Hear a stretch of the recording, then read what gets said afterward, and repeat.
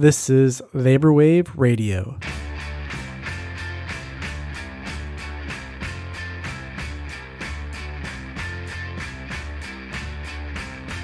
Labor Wave Radio is an independent podcast sustained by our listeners through our Patreon. So if you enjoy our show and you want to support us, please become a patron at patreon.com/LaborWave. We have different gifts based on the membership tier that you subscribe to. And there's also non-monetary ways you can support our show, including liking and following our social media content and giving us ratings and reviews on Apple Podcasts and SoundCloud. On this episode, we spoke with members of Amazonians United Chicagoland about their form of shop floor organizing and the intervention they are trying to pose in organized labor today. As discussed, there's lots of dismissals of Amazonians United and their practices of organizing, and this is an opportunity for workers and members to share their own stories and tell how their organizing has been effective. With that, hope you enjoy the episode. I'm really excited because at the time of this recording, it's May Day, which is, I hate to admit, but I forgot that today was May Day and that we had scheduled this time to talk to each other. So it's just a happy, lucky coincidence that I get to talk to some rad rank and file organizers on this International Proletarian Workers' Day. So welcome to Labor Wave, folks from Amazonians United. Would you mind going ahead and just introducing yourselves to our listeners before we get started with our talk? Zama, would you like to start? Yeah, so my name is Sama. I'm an Amazon worker in Chicago. Well, actually now I'm an Amazon worker in Cicero because they closed down DCH1, which is the delivery station where I began working at. But I've been working at Amazon for almost 4 years now. And I'm a member of Amazonians United Chicagoland. Hi, my name is Ruby Quintanilla. I've been working at Amazon for a little bit over 2 years. It was only supposed to be a 3-month thing, 4 months maybe, if that. Turned out to be longer. Not disappointing at all, though. It's been fun. Had a good time. Met a lot of awesome people. Done great things together. I was at DCH1 first for like my first year and a half, more or less. And then I had to transfer to TIO3 a couple of months ago so I could get a blue badge. That was the only way for me to get it, so I had to transfer. So then do you two work at different facilities? Now we do. It just started happening a couple of months ago. Okay. I imagine that poses some challenges in terms of the organizing, but we could get into all that. Before going straight into the ground game, I just thought it would be good to get a little bit of the history of Amazonians United. And so my understanding is that Amazonians United emerged at this DCH1 facility, but could you all provide just kind of a quick history of like how long ago did Amazonians United start and what were some of the issues that motivated you all to start organizing on the shop floor? Go ahead, Sama. All right. If I miss anything, you fill it in. So yeah, we got started in 2019. I think it was like April 2019. And when I say we got started, I mean like we had our first meeting as Amazon workers talking about issues that we were just like pissed about, that we were fed up about. There was like a number of issues, like a never ending number of issues. And it just came to the point where we're like, all right, you know what? Like we got to do something about this. And that's how like we decided to come together and to meet.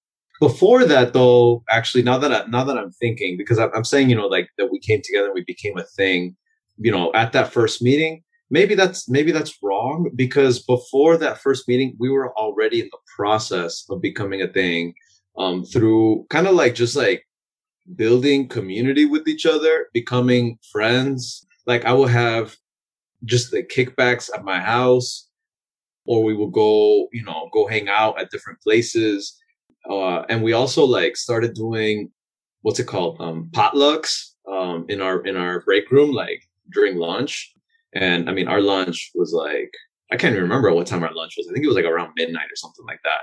But, yeah, we just started like sharing food with each other, and like how that would play out would be like, basically like, I think it started with like one of our coworkers just started bringing like sharing food with some other people, and then like those other people were really appreciative of it, and then they just kind of like came up with the idea of like, why don't we just like like one or two of us make food for make food for, I don't know, like 10 people or something.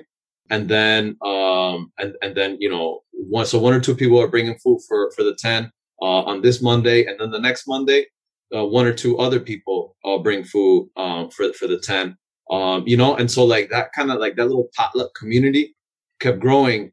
And, I think that was really a place where we began creating kind of like bonds of, just like caring for each other, and talking, while we're like breaking bread, and like getting to know each other, and like, we just start warming up to each other. Cause like before that, like there was just more distance, more people were just more isolated. It was more quiet in the break room. And like, because of our potlucks, like we just began like creating more of a group feel. And then like other people would see this delicious ass food. I remember Ruby brought some bomb ass food many times on many occasions, and like people would just like be peeking over. They'd be like, "Yo, what's that?" I'd be like, "It's our potluck," right, Ruby? Yeah, definitely. I was gonna say, yeah, it really started just with like getting to know each other was at the very beginning before even like the first meeting. I was gonna say that too.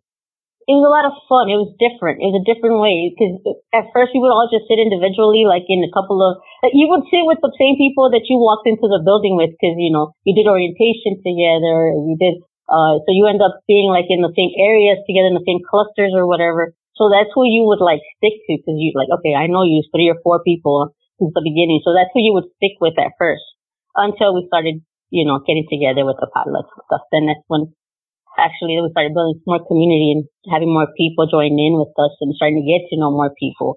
It didn't take long though. It was maybe like a month or so. That's pretty interesting. I remember reading that one of the issues that you all were trying to address in the beginning was the lack of access to water. And it sounds like in the absence of having a water cooler, what you all really started doing was just building the water cooler environment, right? Like building that place where people could congregate, talk to each other and socialize and break bread. And that's one of the, for me, in my experience organizing, getting people to share food together is like such a crucial aspect of organizing. And I feel like very few people talk about that, like just how much like the social dynamics have to change. And food is part of doing that. What do you all think about that? Yeah, definitely. So it's easier. That's like the only 30 minutes that you have, like, to be able to, like, actually have some kind of communication with somebody else that you don't have to worry about the time frame or somebody went to the restroom or when to go get this or when to go get that. So you actually sit down and eat, and so you start talking to each other. That's like the only time we had at the beginning to get to know somebody was during like our lunches. Not really our breaks. It was more our lunches. Because they cut our break short. So the only thing we had full time of was our actual lunch, our meal. And that's where we would start having some conversations, right, Ruby? Like, is that where we planned our first meeting? I can't remember now, honestly, some of the little details. It was like we would all sit there and complain about different things and certain managers and stuff, while we were sitting there eating, like, oh, I can't believe they did this and that, or I can't believe that the guy was cursing because somebody missed some numbers, and started cursing at so-and-so, like, what kind of thing is that? You're not supposed to do that to people. Honestly, that's how everybody started complaining and finding out, okay, we're all complaining about the exact same thing. So what was that first meeting like? Like, what did you all decide was needed to be done? Right? You had a meeting, you had all these prior potlucks and started getting to know each other. But what were like the issues that people really wanted to address after that first meeting? At the first meeting, like we came together, and like our conversation was pretty fluid. It wasn't like a super like rigid, formal, like big meeting. Like it was like we get together. It was like 6 of us, and we start talking about like the bullshit at Amazon, which just comes out naturally because we're like, that's how we know each other, and that's the stuff that we're like, thinking about and pissed about and stuff like that. So we started, talking about all the different issues. We start talking about the disrespect that we see from managers. We start talking about our shitty pay. We're talking about, like the hours that we work. We talk about like how, like the temperature. We talk about, the difficulty with getting water. I think we also talked about what's it called? Like, it's like some coworkers that had like passed out and stuff like that. And so like, they as we were talking, I remember writing down, okay, so this is one of the issues, this is one of the issues, this is one of the issues, and then at a certain point, when we have been talking for a decent amount of time, it was like, all right, so these are the issues that we broke that we're talking about. It's a lot. I can't remember how many exactly. Maybe I have notes somewhere, but I can't remember.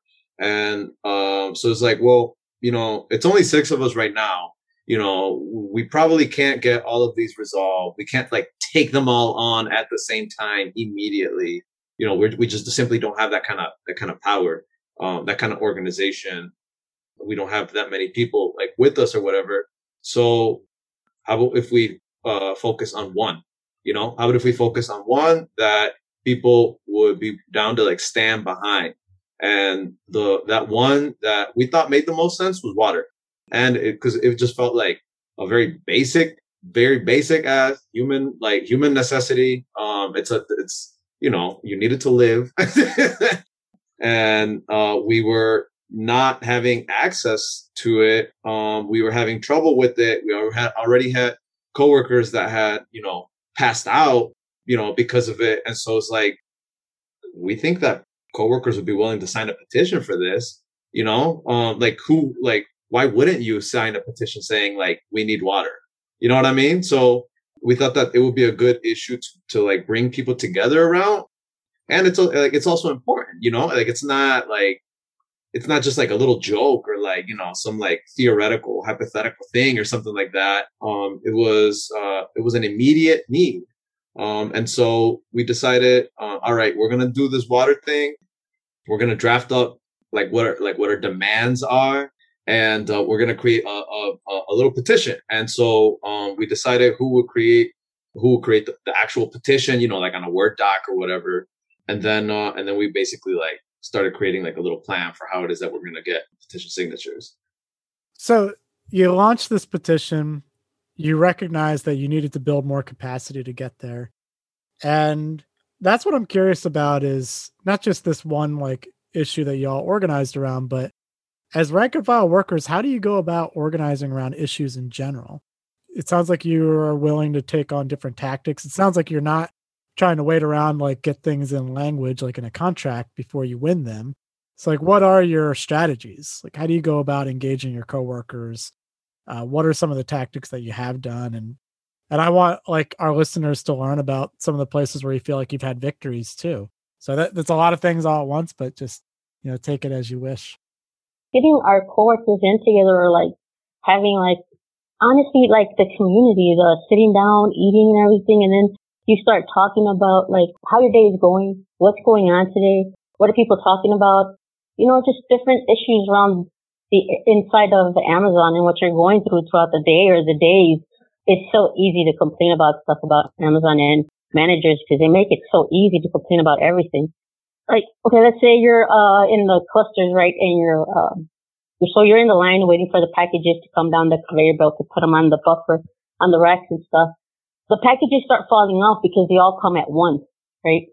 And then they expect you to grab all those packages that are assigned to you and the numbers that they're assigned to you. And then at the same time, they expect you to go ahead and clean up the entire floor while they're just walking up and down the aisles in your way the entire time. And they don't pick up anything. They expect you to pick it up, pick that up from the floor, clean it up, plus pick all your numbers that you have. So that alone gives you a lot of time to talk to your coworkers as you're standing there in line and putting stuff on the racks. It gives you plenty of time to like just talk and be upset and mad and, be on each other's side or whatever. So that's what I'm saying. It's easy. It's honestly pretty easy. We can complain just about anything because of it. They don't help you with anything. So that makes it even easier.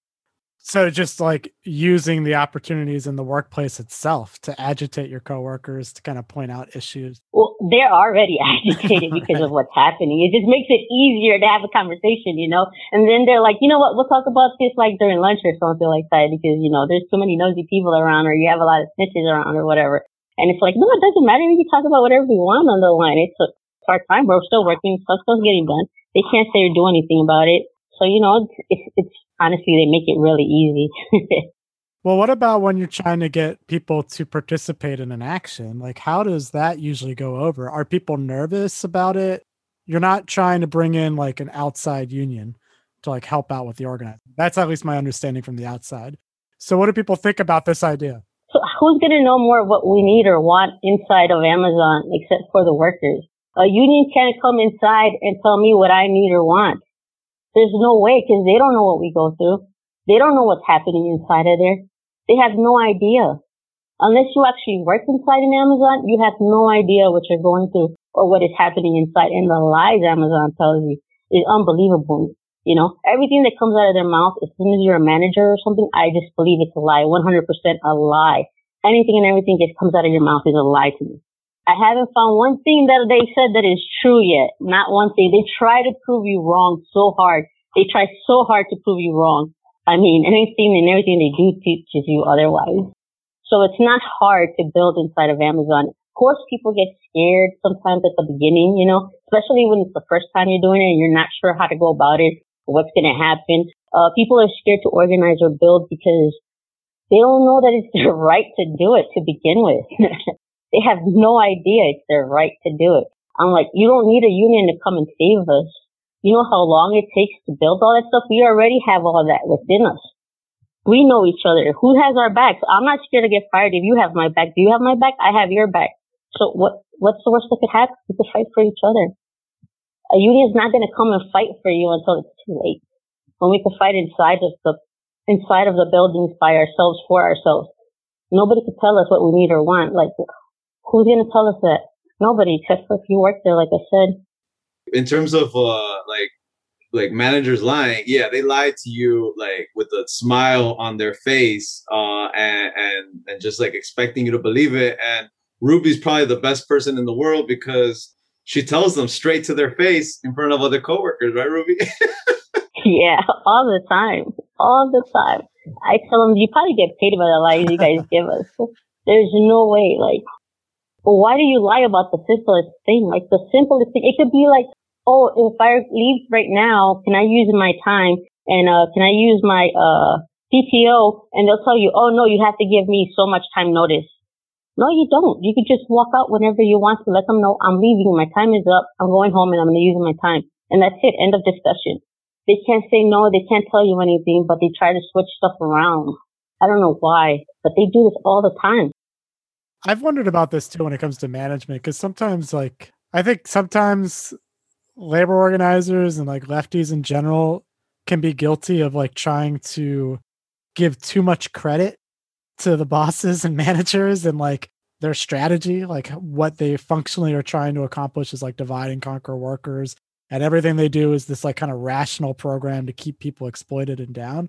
But then there are other times where I'm like, that can't be true, because if you encounter like managers in a given warehouse or any other kind of workplace setting, you realize like they have no premeditated thoughts on this stuff.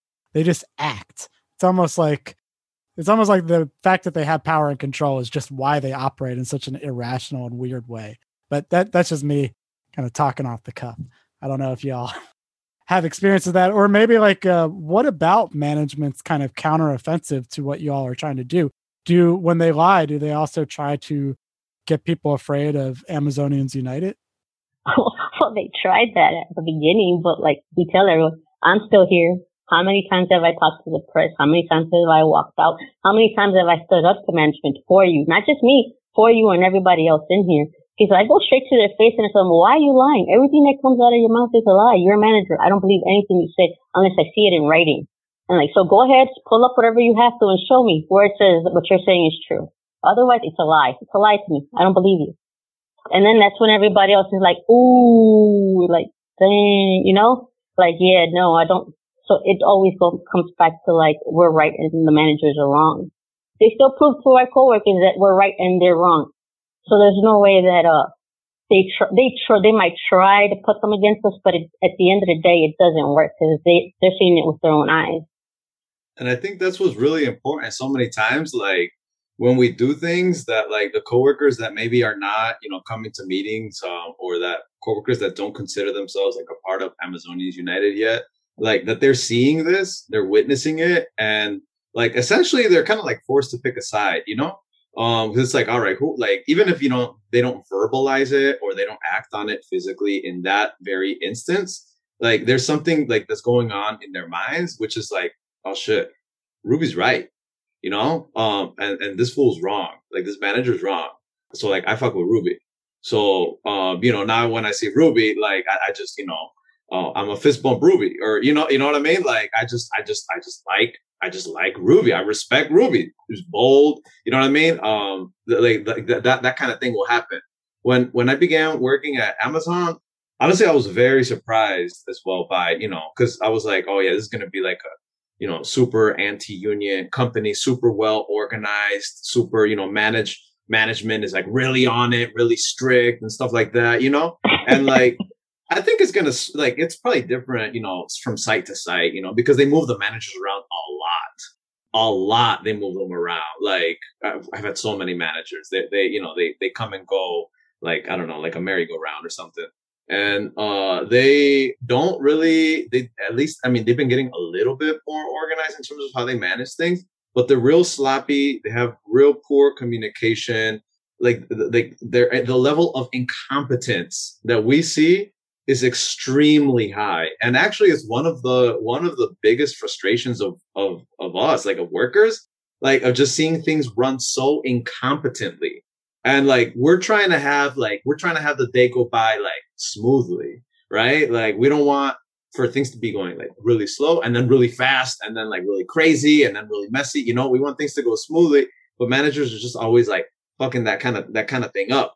And so like that these are always like points of tension that we're able to like to use to our benefit, because it's like, well, we're going to point that out. We're going to call it out, like, and we're going to try and do something about it, or at the very least talk about it. And when our manager, so like, for example, when we turned it, like we did the water petition, right? We decided we're going to do the water petition and we start collecting signatures. And, we were a little bit nervous about it at first. Because it's like, well, what's going to happen? Like, are we going to get fired? Like, is managers going to be in the break room seeing or watching us on the cameras, and then they're going to like target us and then like, find a way to get rid of us or something like that. So, at first we were being real cautious, real sneaky. We didn't even have a paper petition. We had a online petition. We just created a Google form and we would just like send it out, send it to our coworkers that we had numbers for, or we would get their phone numbers, or we would become friends on Facebook. And stuff like that, so we could send them our petition. But that was just harder. Honestly, it was hard because we would send it to people, and then like people would forget to sign it or whatever. It's just easier to get people to do it right there and then on the spot. So like once we got like, I think it was like around like 30 signatures on the online petition, that's when we were like, you know what? Now let's do a paper petition now.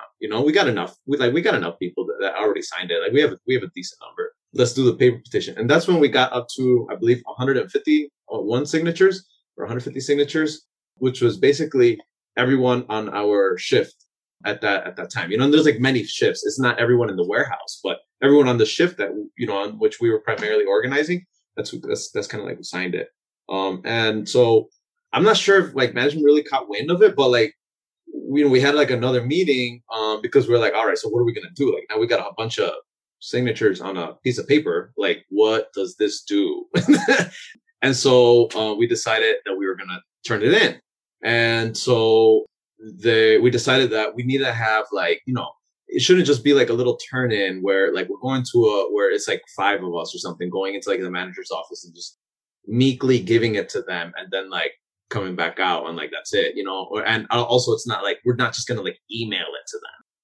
The point is to make this a part of a larger, like a larger thing, that our coworkers are seeing this. Our coworkers that signed it and coworkers that didn't sign it are seeing this, this confrontation, this like us basically telling, like flipping the table on managers, telling, no, you need to do this. We're telling you, you need to do this. We're demanding it of you. And so we did it at stand up, which is where we will have like, before the shift begins, really, before the shift work begins, we will all gather in a big circle, and then the manager would be in the middle, and the manager would be directing everything, and we would all just like, everyone is just following. And so basically what we did was we disrupted that process, because the manager, was leading us through the stretches, this and that, and then he asked for like, all right, what is the safety topic, whatever question he asked. And then someone else, like I raised my hand because the coworkers at our meeting had decided, like, all right, Sama, you're the one, like you turn it in because you've been here for a long time, you know a lot of people, et cetera, et cetera. And so that's when, like, when he asked for that safety question, I raised my hand. I was like, yeah, we have a safety concern. 150 of us do. And it's here on this petition. We need water. We need regular access to clean drinking water. And then, you know, we had like, you know, we had several people that have been coming to meetings and stuff like that, you know, throughout the circle. And the manager that was, or he wasn't even a manager. Alberto was a shift assistant, just like an assistant to a manager. And he was just like, I'll take care of it right away. And this is the first time he had really said something like that, I feel. And then like another coworker like was like, when we need that water now, not just like in the long time future. He just spun around, you know, I had to physically spin around. He's like, I'll take care of it right away. And then another coworker raised their hand. They're like, was like, we are thirsty and we need water.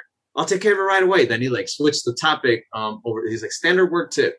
And then like another one of our coworkers, Chuco, was like, he was like, yeah, I have a standard work tip. Alberto called on him. He was like, we need water. That's my standard work tip. And he was like, I'll take care of it right away. You know, he like ended that stand up short. And then he was just like flipping through the petition signatures because like I had handed it to him. He was like freaking out and like he was going through his phone, like texting furiously with somebody. I don't know what. And then, you know, next thing we know, within an hour, we have water because he had gone to the grocery store nearby and he had picked up enough water bottles for everybody, bottled water, I mean. And then it was like after once people saw that we had that bottled water, and I mean, just taking a sip of that bottled water, it was like the best bottled water I had ever had because I was like, hell yeah, we just won this fucking water, you know? Hell yeah, we got this water, and I'm gonna give some to my coworkers around me too, you know? I'm gonna drink several bottles of water. And it was like then that people saw like, oh shit, like we can actually make some sort of change. Like we can actually get things if we do something. And I think that was the beginning of kind of like a shift in how it is that like, not how everyone approaches managers, but like that we started seeing like we have capacity to change things. Right. That was the big change for everyone. You noticed it. You felt the shift right away, right after that. Like people were not scared to speak their mind or say whatever they didn't like or whatever was going on. Like people were even coming up to us and telling us, okay, what's next? What are we going to do next? We should get this. We should get that. You know, this and that is wrong. We should make another petition. We need this. We need that. So that's when people started like getting more involved, not as scared anymore. I think your question was like about management's like retaliation or like their anti-union, you know, like what they do or whatever. They've done many things, many things, even though we're not going for, you know, we're not collecting union authorization cards or like going for an NLRB election or trying to get a contract or like, you know, trying to build with some like business union or whatever. Like they still like have their tactics to try and scare us, divide us, just basically like, you know, scatter us. You know, they do things like put people like that, like for example, Ruby and me, they will probably try and not put us together. You know, they probably try to keep us separate. After several petitions and collective actions, we had this one manager. His name is Miguel, I think. Ruby hated Miguel. I remember that. But this fool, like, he will come up to me and he would be like, I was part of the Chicano movement. You know, when I was in college, and you know what? The best way to make a change is by moving up and by you know, changing stuff from when you have some power from the top. That's how you make change. That's why I'm doing what I'm doing. You know, and he would be talking to me in this way, and then he'd be like, Are you, you know, I think you're a leader. Would you be interested in being a leader for Amazon? You know, would you be interested in like a manager position? And I'll be like, well, I mean, what are we talking about here? And he's like, oh, you know, it would be an increase in pay, you know, and you'd be doing higher stuff. You'd have, you know, more chances for moving up and this and that. And like, my response was like, fuck that. Like, I'm not trying to be a leader for Amazon. You know what I mean? Like shit, I'm with my people. And if anything, I'm a leader with my people. not with Amazon. You know what I mean?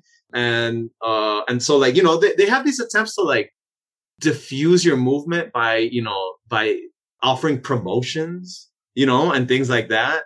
They do things like ask certain people questions about their involvement in Amazonians United. They watch you sometimes a little bit more, or maybe they'll separate you out and put you in a different area. Sometimes they even treat you better, to maybe like create more jealousy between other workers and yourself. And then I think it's just a matter of like you just got to be aware that they're going to do things to like divide you, create distrust between you. And you just gotta know how to counter it. Like after we got that water victory, the site lead came in and announced that he was gonna install water lines throughout the facility. And this site lead, he was newish, and he was like, I just came in here and I saw these problems, and so I'm gonna fix it, and I saw that there was no water, and so I'm installing this, I'm doing this and that, he was trying to claim it like as like his own idea, his own initiative, because he cares about us. And so like at that moment, we're like, all right, I see what you're doing here. So that means that we have to basically tell the truth and spread the word about how this actually happened. And of course, many coworkers already knew how it happened, but for those that didn't, and to set the story straight, we had to set the story straight. So we like created a little, it was half a page. It wasn't that much text. We basically just told our little story of how it is that we got water, and that it happened through our organization, through our collective action. And that if you want to join us, send us an email. So like that was the reason why we created an email account in the first place, so we could stick it on that little thing, on the setting the story straight, so that then people coworkers can contact us, and doing stuff like that. Yeah, I love the stories and all the lessons that y'all are sharing. What I'm interested in is that, so like you mentioned, management sometimes will divide by playing favoritism, by offering promotions, by claiming victories. In a lot of union campaigns, that stuff works. Like you see very quickly people that might be on an organizing committee take a job as a supervisor, just like immediately if it's offered to them. And I'm talking about like conventional, business union style approaches to organizing. The management's counteroffensive is really successful a lot of times. But you all have been able to withstand that and still gain victories and still organize on the ground. And there seems to be a very strong political analysis there. Like, how were you prepared for the reality that they were going to try to tell you that the way to make change is through like becoming a manager and a leader for Amazon, like it's co-opting you all off the shop floor? How did you also like have a political like what was the political analysis that you all prepared your coworkers to also say, like, you don't need an outside union to make changes, like you were saying before, Ruby? Like, how did that stuff start coming about? Or was that always there from the very beginning? No, because people would say, oh, we need a union. I'm like, okay, if you need it, we need a union. You say we need a union, right? They're like, yeah, okay. We already don't make much. You get like $200, $300 a week. Are you prepared to give some of your earnings to a union to come and do exactly what we're already doing? This is what they're going to try to do, except that they have no idea on what we need. So we're still going to have to be fighting them to tell them what we need, plus Amazon. So do you want to do all that, or do you just want to cut straight to the chase and just go ahead and fight Amazon for what we need or want? Which one is easier? Which one do you think we can win with? They're like, well, we already won water. They're like, I was like, exactly. So why would you want a union to come in and try to help us when we already started it on our own, by ourselves? We have each other's back. A union's not going to have our back inside of here. You have to call someone to come and help you. Here we have each other. Like, if I see you're in trouble, I'm going to jump in. If somebody sees that I'm in trouble, they're going to jump in. So what's the difference? How is it that they're going to help us that's any different? Which way is better? Which way do you think is better? They're like, well, no, you're right. I'm like, so why would we need a union to come and save us when we already have each other to save ourselves? I don't understand. And was that the position at that first meeting? Like, you all decided we're going to do this petition about water. Did anybody then say, like, maybe we should ask for outside support, and you all had already decided, no, we're going to do it ourselves? Or was this just something that developed over time? It just developed over time. You just heard people here and there, like, kind of saying, we should get a union. We should do this. We should do that. I'm like, all right. So what's the difference between a union and us? We already are a union. We're doing it ourselves. You guys just don't see it. Just because you hear the word union, you think it's better. It's not always better. At least not for us, because like I tell you again, like nobody knows what we're going through except for us, the workers. Nobody knows. Nobody has any idea unless you actually work there. I didn't think it could be that bad once I walked in there. When I first walked in there, I said, well, how bad can it possibly be? It's Amazon. It's the richest food in the world. Like, how bad could it possibly be? Well, yeah, I learned really quick. It's pretty bad. Like, you can't even go on the bathroom. You can't even walk to the bathroom without somebody being on your case about you not being signed into your device, or that you're like over 5 minutes time off task. Yeah, you have to walk all the way to the other side of the warehouse to go to the restroom. And then if somebody's in there, I have to freaking wait. There's only one restroom that actually works, and there's only one person per restroom. So, I mean, what do you want me to do? There's nothing I can do. I have to wait. So why would I want somebody else to come and see that? Like, when we're already seeing it ourselves and we could do something about it. So why would I call somebody else to come and help me? I don't understand. And then everybody else started saying, well, yeah, you're right. Like, yeah, I get you. I understand, you know, you're right. And that's when people started telling us that we need to do more. We need some more changes. I think it developed over time, you know, because like it's not like we sat down like at our first meeting and we were like deciding on all this stuff, you know, at the first meeting or whatever. Like what we talked about was the issues and what we're going to do about the issues. That was the conversation. And then we just started doing stuff about the issues. You know, we just created a plan and we followed through with it. And I think the other key to like, you know, how like, you know, expecting managers to come at us and with these little tactics or whatever, you know, maybe we didn't expect every single thing, you know, it's just that the key is communication. And the key is meeting between us, you know, and talking about what is happening and who is saying what.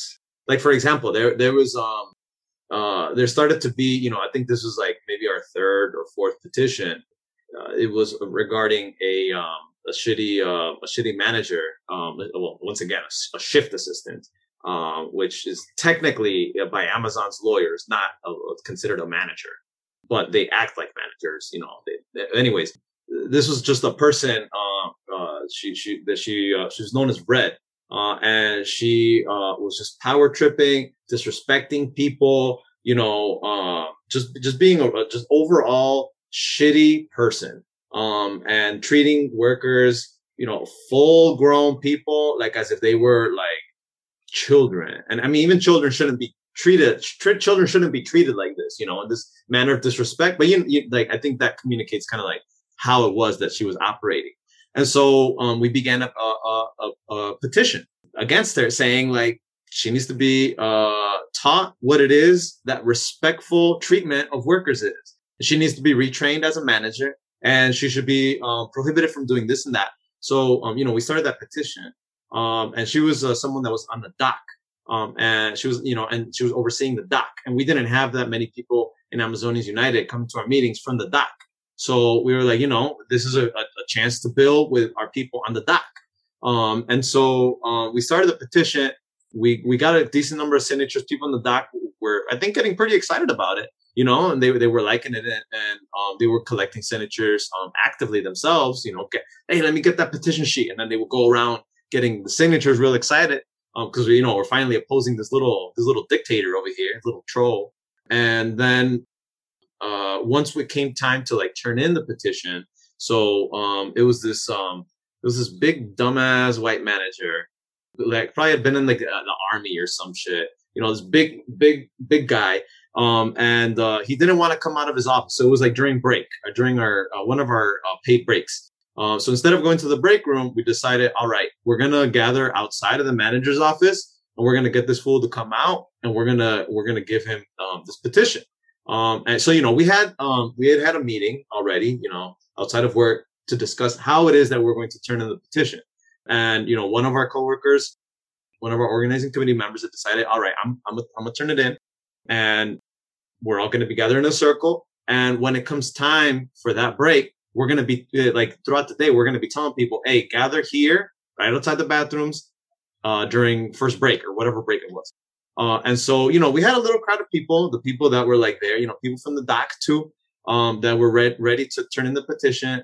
And of course, then, you know, once you have a gathering of people, And then there's other people that maybe are scared or maybe don't even know what's going on. And they're kind of like on the outer edges or a little distant watching, because they're like, oh, what's going on here?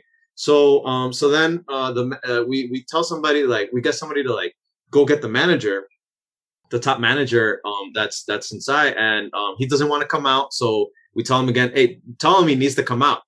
So then he does come out. He comes out. He's like, oh, what's going on? And then our coworker, has the petition in her hand, and she starts turning it in. And he's just over here all like, he's like, oh, I'm not taking that. I don't do demands, And so like then there's like this like, back and forth and stuff like that. And many of us get into it, and ultimately we do make him take the petition. And he's over here talking about, oh, I've never seen a problem with Brett, this and that. And we're like, well, that's because you're always sitting in your comfy little office. You're never doing any damn work. Like maybe if you would come out and see what's going on, then you would know what your little managers are doing and how they're disrespecting us and how they're pissing us the fuck off. So, maybe you should come out a little bit more. And so, we had that kind of interaction. Afterwards, though, there was another, she was an ambassador or a shift assistant, and she started spreading lies. She started saying that the leaders of Amazonians United had stirred up this trouble, created this petition, and then put our other coworkers like to like in danger's way. You know what I mean? Like had put our other coworkers to face the managers, and that coworkers had been fired. And that the leaders of Amazonians United were nowhere to be found during this confrontation. So like as if we were like generals that led our army out onto the battlefield and then just ditched them, and then they like were killed. You know what I mean? And so they were spreading these kinds of lies. And so like we had to, go around and like basically tell people like, these are fucking lies. This is bullshit. Like this person is just clearly just trying to create fear. And like whether this came from upper, like higher levels of management, I don't really know. It could have, or it could have just been because like this shift assistant has her little, her little reign of power with all her little like favorites that get to do less work than other people, all her little snitches and shit like that, to be going around like, spreading this kind of word.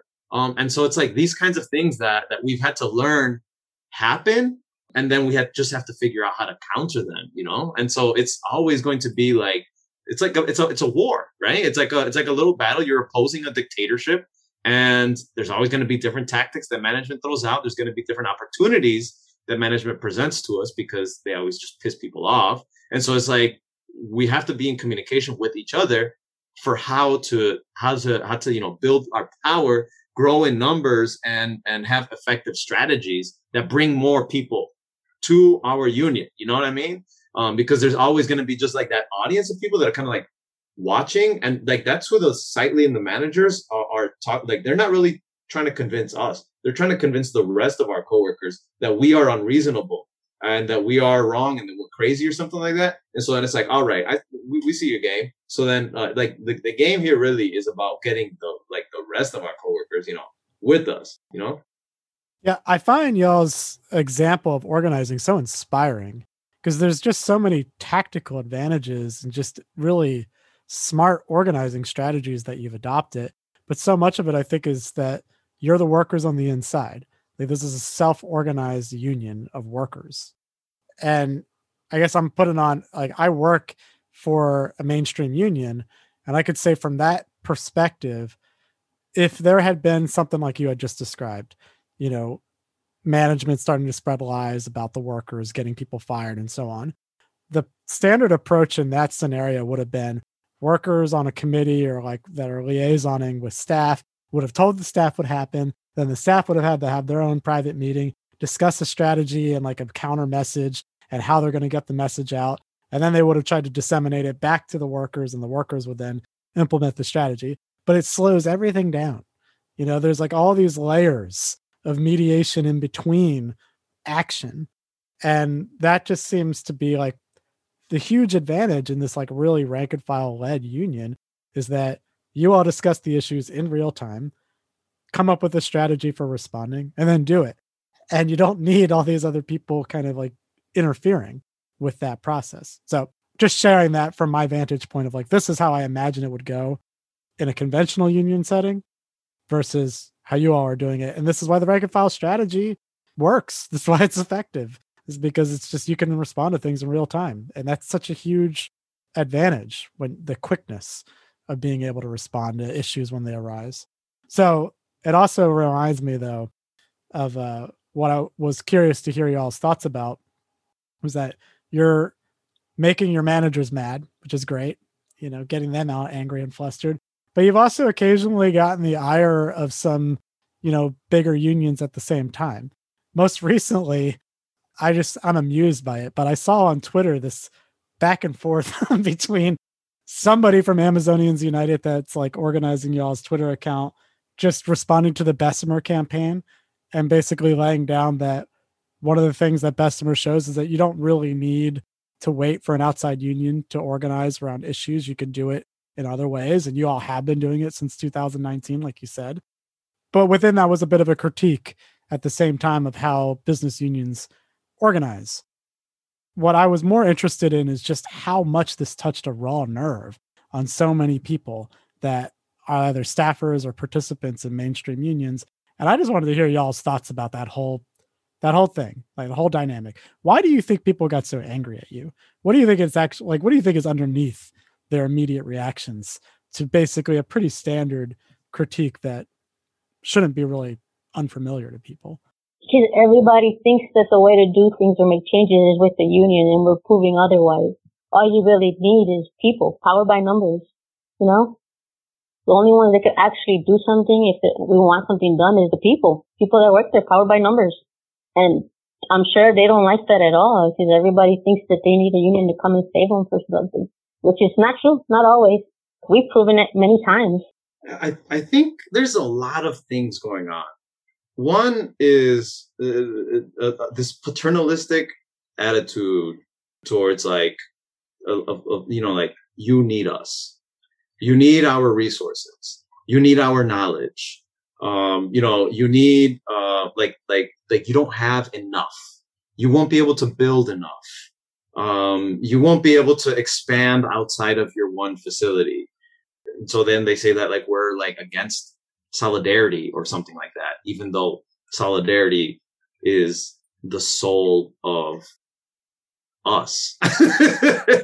So, I think another thing though, is that we're really trying to make an intervention here in this like dying labor movement that's just been dying slowly and painfully for a long time. And there's a lot of people with a lot of theories, talking about how it is that we revive it, how it is that we bring it back, and stuff like that. And usually it involves either, getting a job at a place that already has a union, or becoming a union staffer, or becoming some sort of leadership of that union.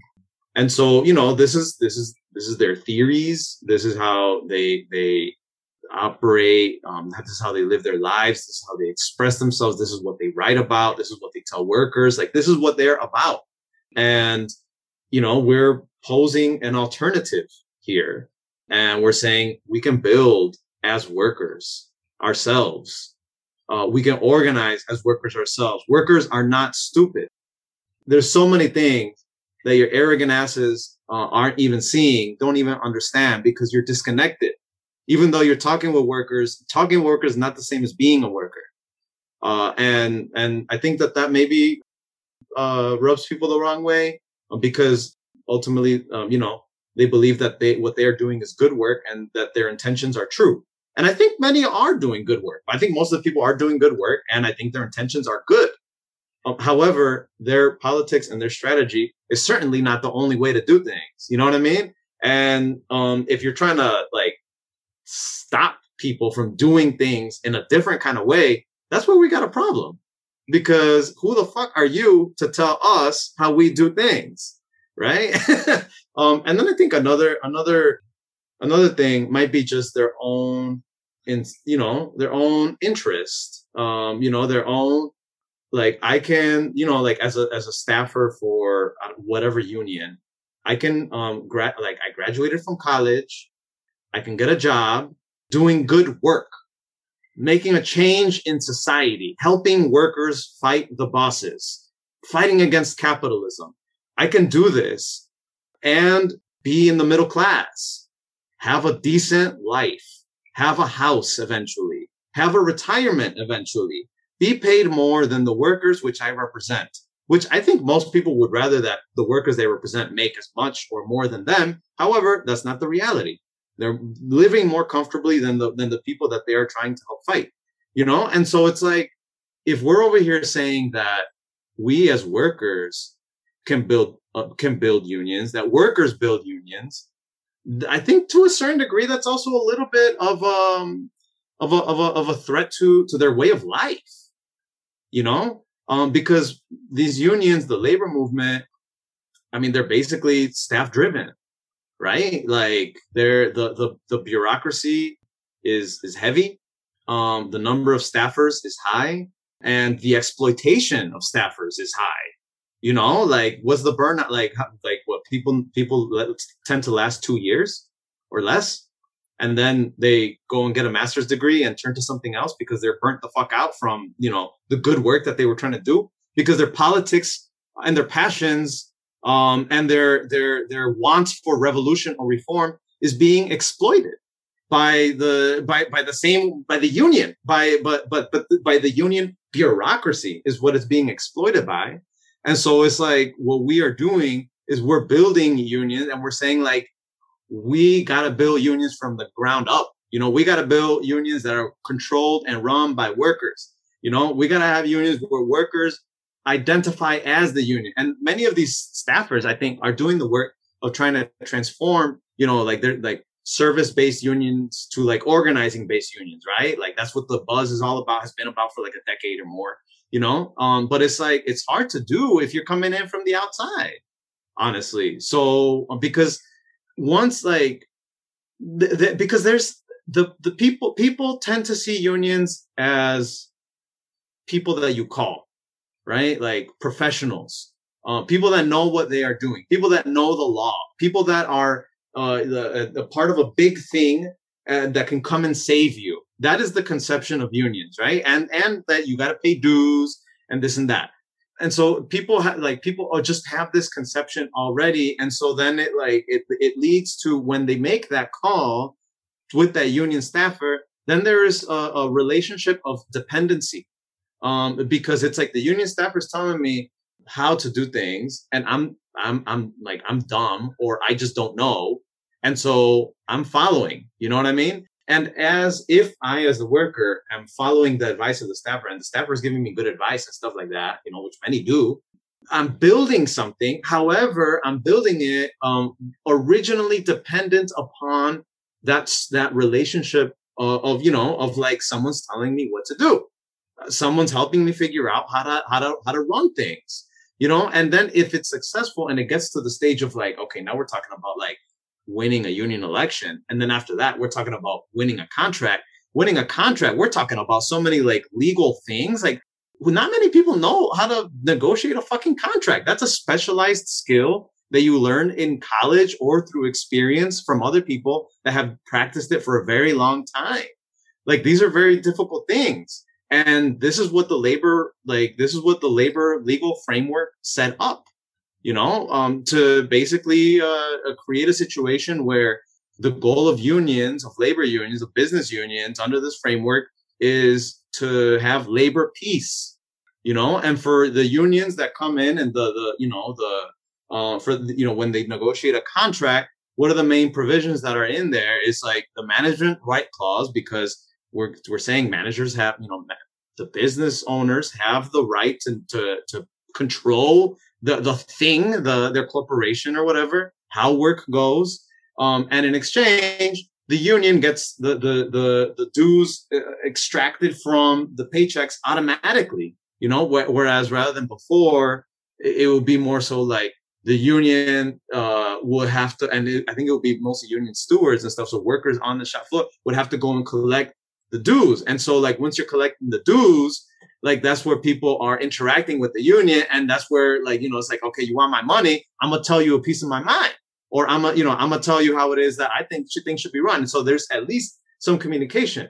But like with the dues automatically extracted, then it's just like workers just see it as like, like a tax, and it's like, oh, fuck, there goes like another piece of my paycheck. I'm already paying 30% taxes. And now I have like this other money being extracted and I have no say over the union. And I go to a meeting, or most people don't even go to meetings. And like, I'm not even interested because I don't even know what the fuck people are talking about. Like I have no conception of a union as a thing of workers. You know what I mean? A union is something outside of me. And so like these poor staffers are over here trying to like switch the whole thing around, but it's like already ingrained and entrenched in people's knowledge of how they operate in the world. And it's like such a it's a huge task. And like these staffers are over here trying to do this and doing good work and stuff like that. But I mean, you have to look at the big picture, even if there's some that are doing it well, that's just some that are doing it well. We got to think about the overall labor movement. We got to think about not just, like, for example, how some people are like, oh yeah, not all cops are bad or whatever, like it's, you can't think about like individuals. You got to think about the whole structure. What is this whole structure creating? It's like a lot of corruption at the top, a lot of union bureaucrats making a shitload of money, way more than the workers that they represent, completely disconnected from the working class, just interacting with the CEOs and stuff as equals or whatever. That's why they have the high pay. That's why they roll around with drivers, driving them around and whatnot. The staffers are making more than the workers, and the workers don't own the union. And like, this cannot continue. If we continue like this, the labor movement will continue to die. And even if you build up more labor movement and more business unions in this way, working class power will not increase, And so it's like, what we are saying is we need to just organize unions led by workers. And you can do that. If you have never done that as a staffer, which many staffers have not, I know for a fact, many staffers have not organized a union as a worker themselves. But you still have many of those skills, and you still have much of that knowledge, and you've helped many workers do that. Just do it yourself and build it from the ground up. Well, damn, you all really make me want to like go look in the mirror and take a hard look at myself and see what I'm fucking doing. This has been brilliant. I'm really, again, inspired by the example y'all are setting, and I do appreciate the intervention that you're making in organized labor today. I want to wrap this up and give you the opportunity, because as we were exchanging emails, one thing you made clear that I respect and appreciate is that you want to make sure your message is also being heard by your coworkers. So in conclusion, is there anything, Ruby or Zama, you want to share as we end this episode that you want your coworkers to hear? First of all, I just want everybody to know that it's your right to organize inside your workplace. It's your right to ask for better working conditions. It's your right to fight for anything and everything you want. Nobody can tell you otherwise, just the way you go about it. I think that's going to make the change, not just for you, but for everyone and everyone that comes after you. Great. Yeah. Beautiful. Perfect. Well, again, thank you so much for joining me on Labor Day. I feel like now I got to go, organize a picket line or something. I'm pumped up by this conversation. So appreciate having you both from Amazonians United Chicagoland. Where can our listeners find you all, contact you if they have any questions, or if coworkers want to get more involved? What are some places that they can do that? Well, we have our website, amazoniansunited.org. You can just go there and, we try to throw up like a good number of stuff, like in terms of like how we do things, examples, articles, victories that we've had. We've won PTO through our campaigns, through, we're talking tens of millions of dollars that were, that instead of Amazon having them and going to Jeff Bezos' pocket, like now they're going to workers' pocket, So like you can go there and see like a bunch of stuff. We have our Facebook pages, Amazonians United Chicagoland. Those are, I think, the two main avenues of communication. DCH1united@gmail.com is an email that you can find us at too. Well, with that, thanks so much for being on Labor Wave, and hope you enjoyed May Day. Thank you. Thank you for having us and letting us share our story.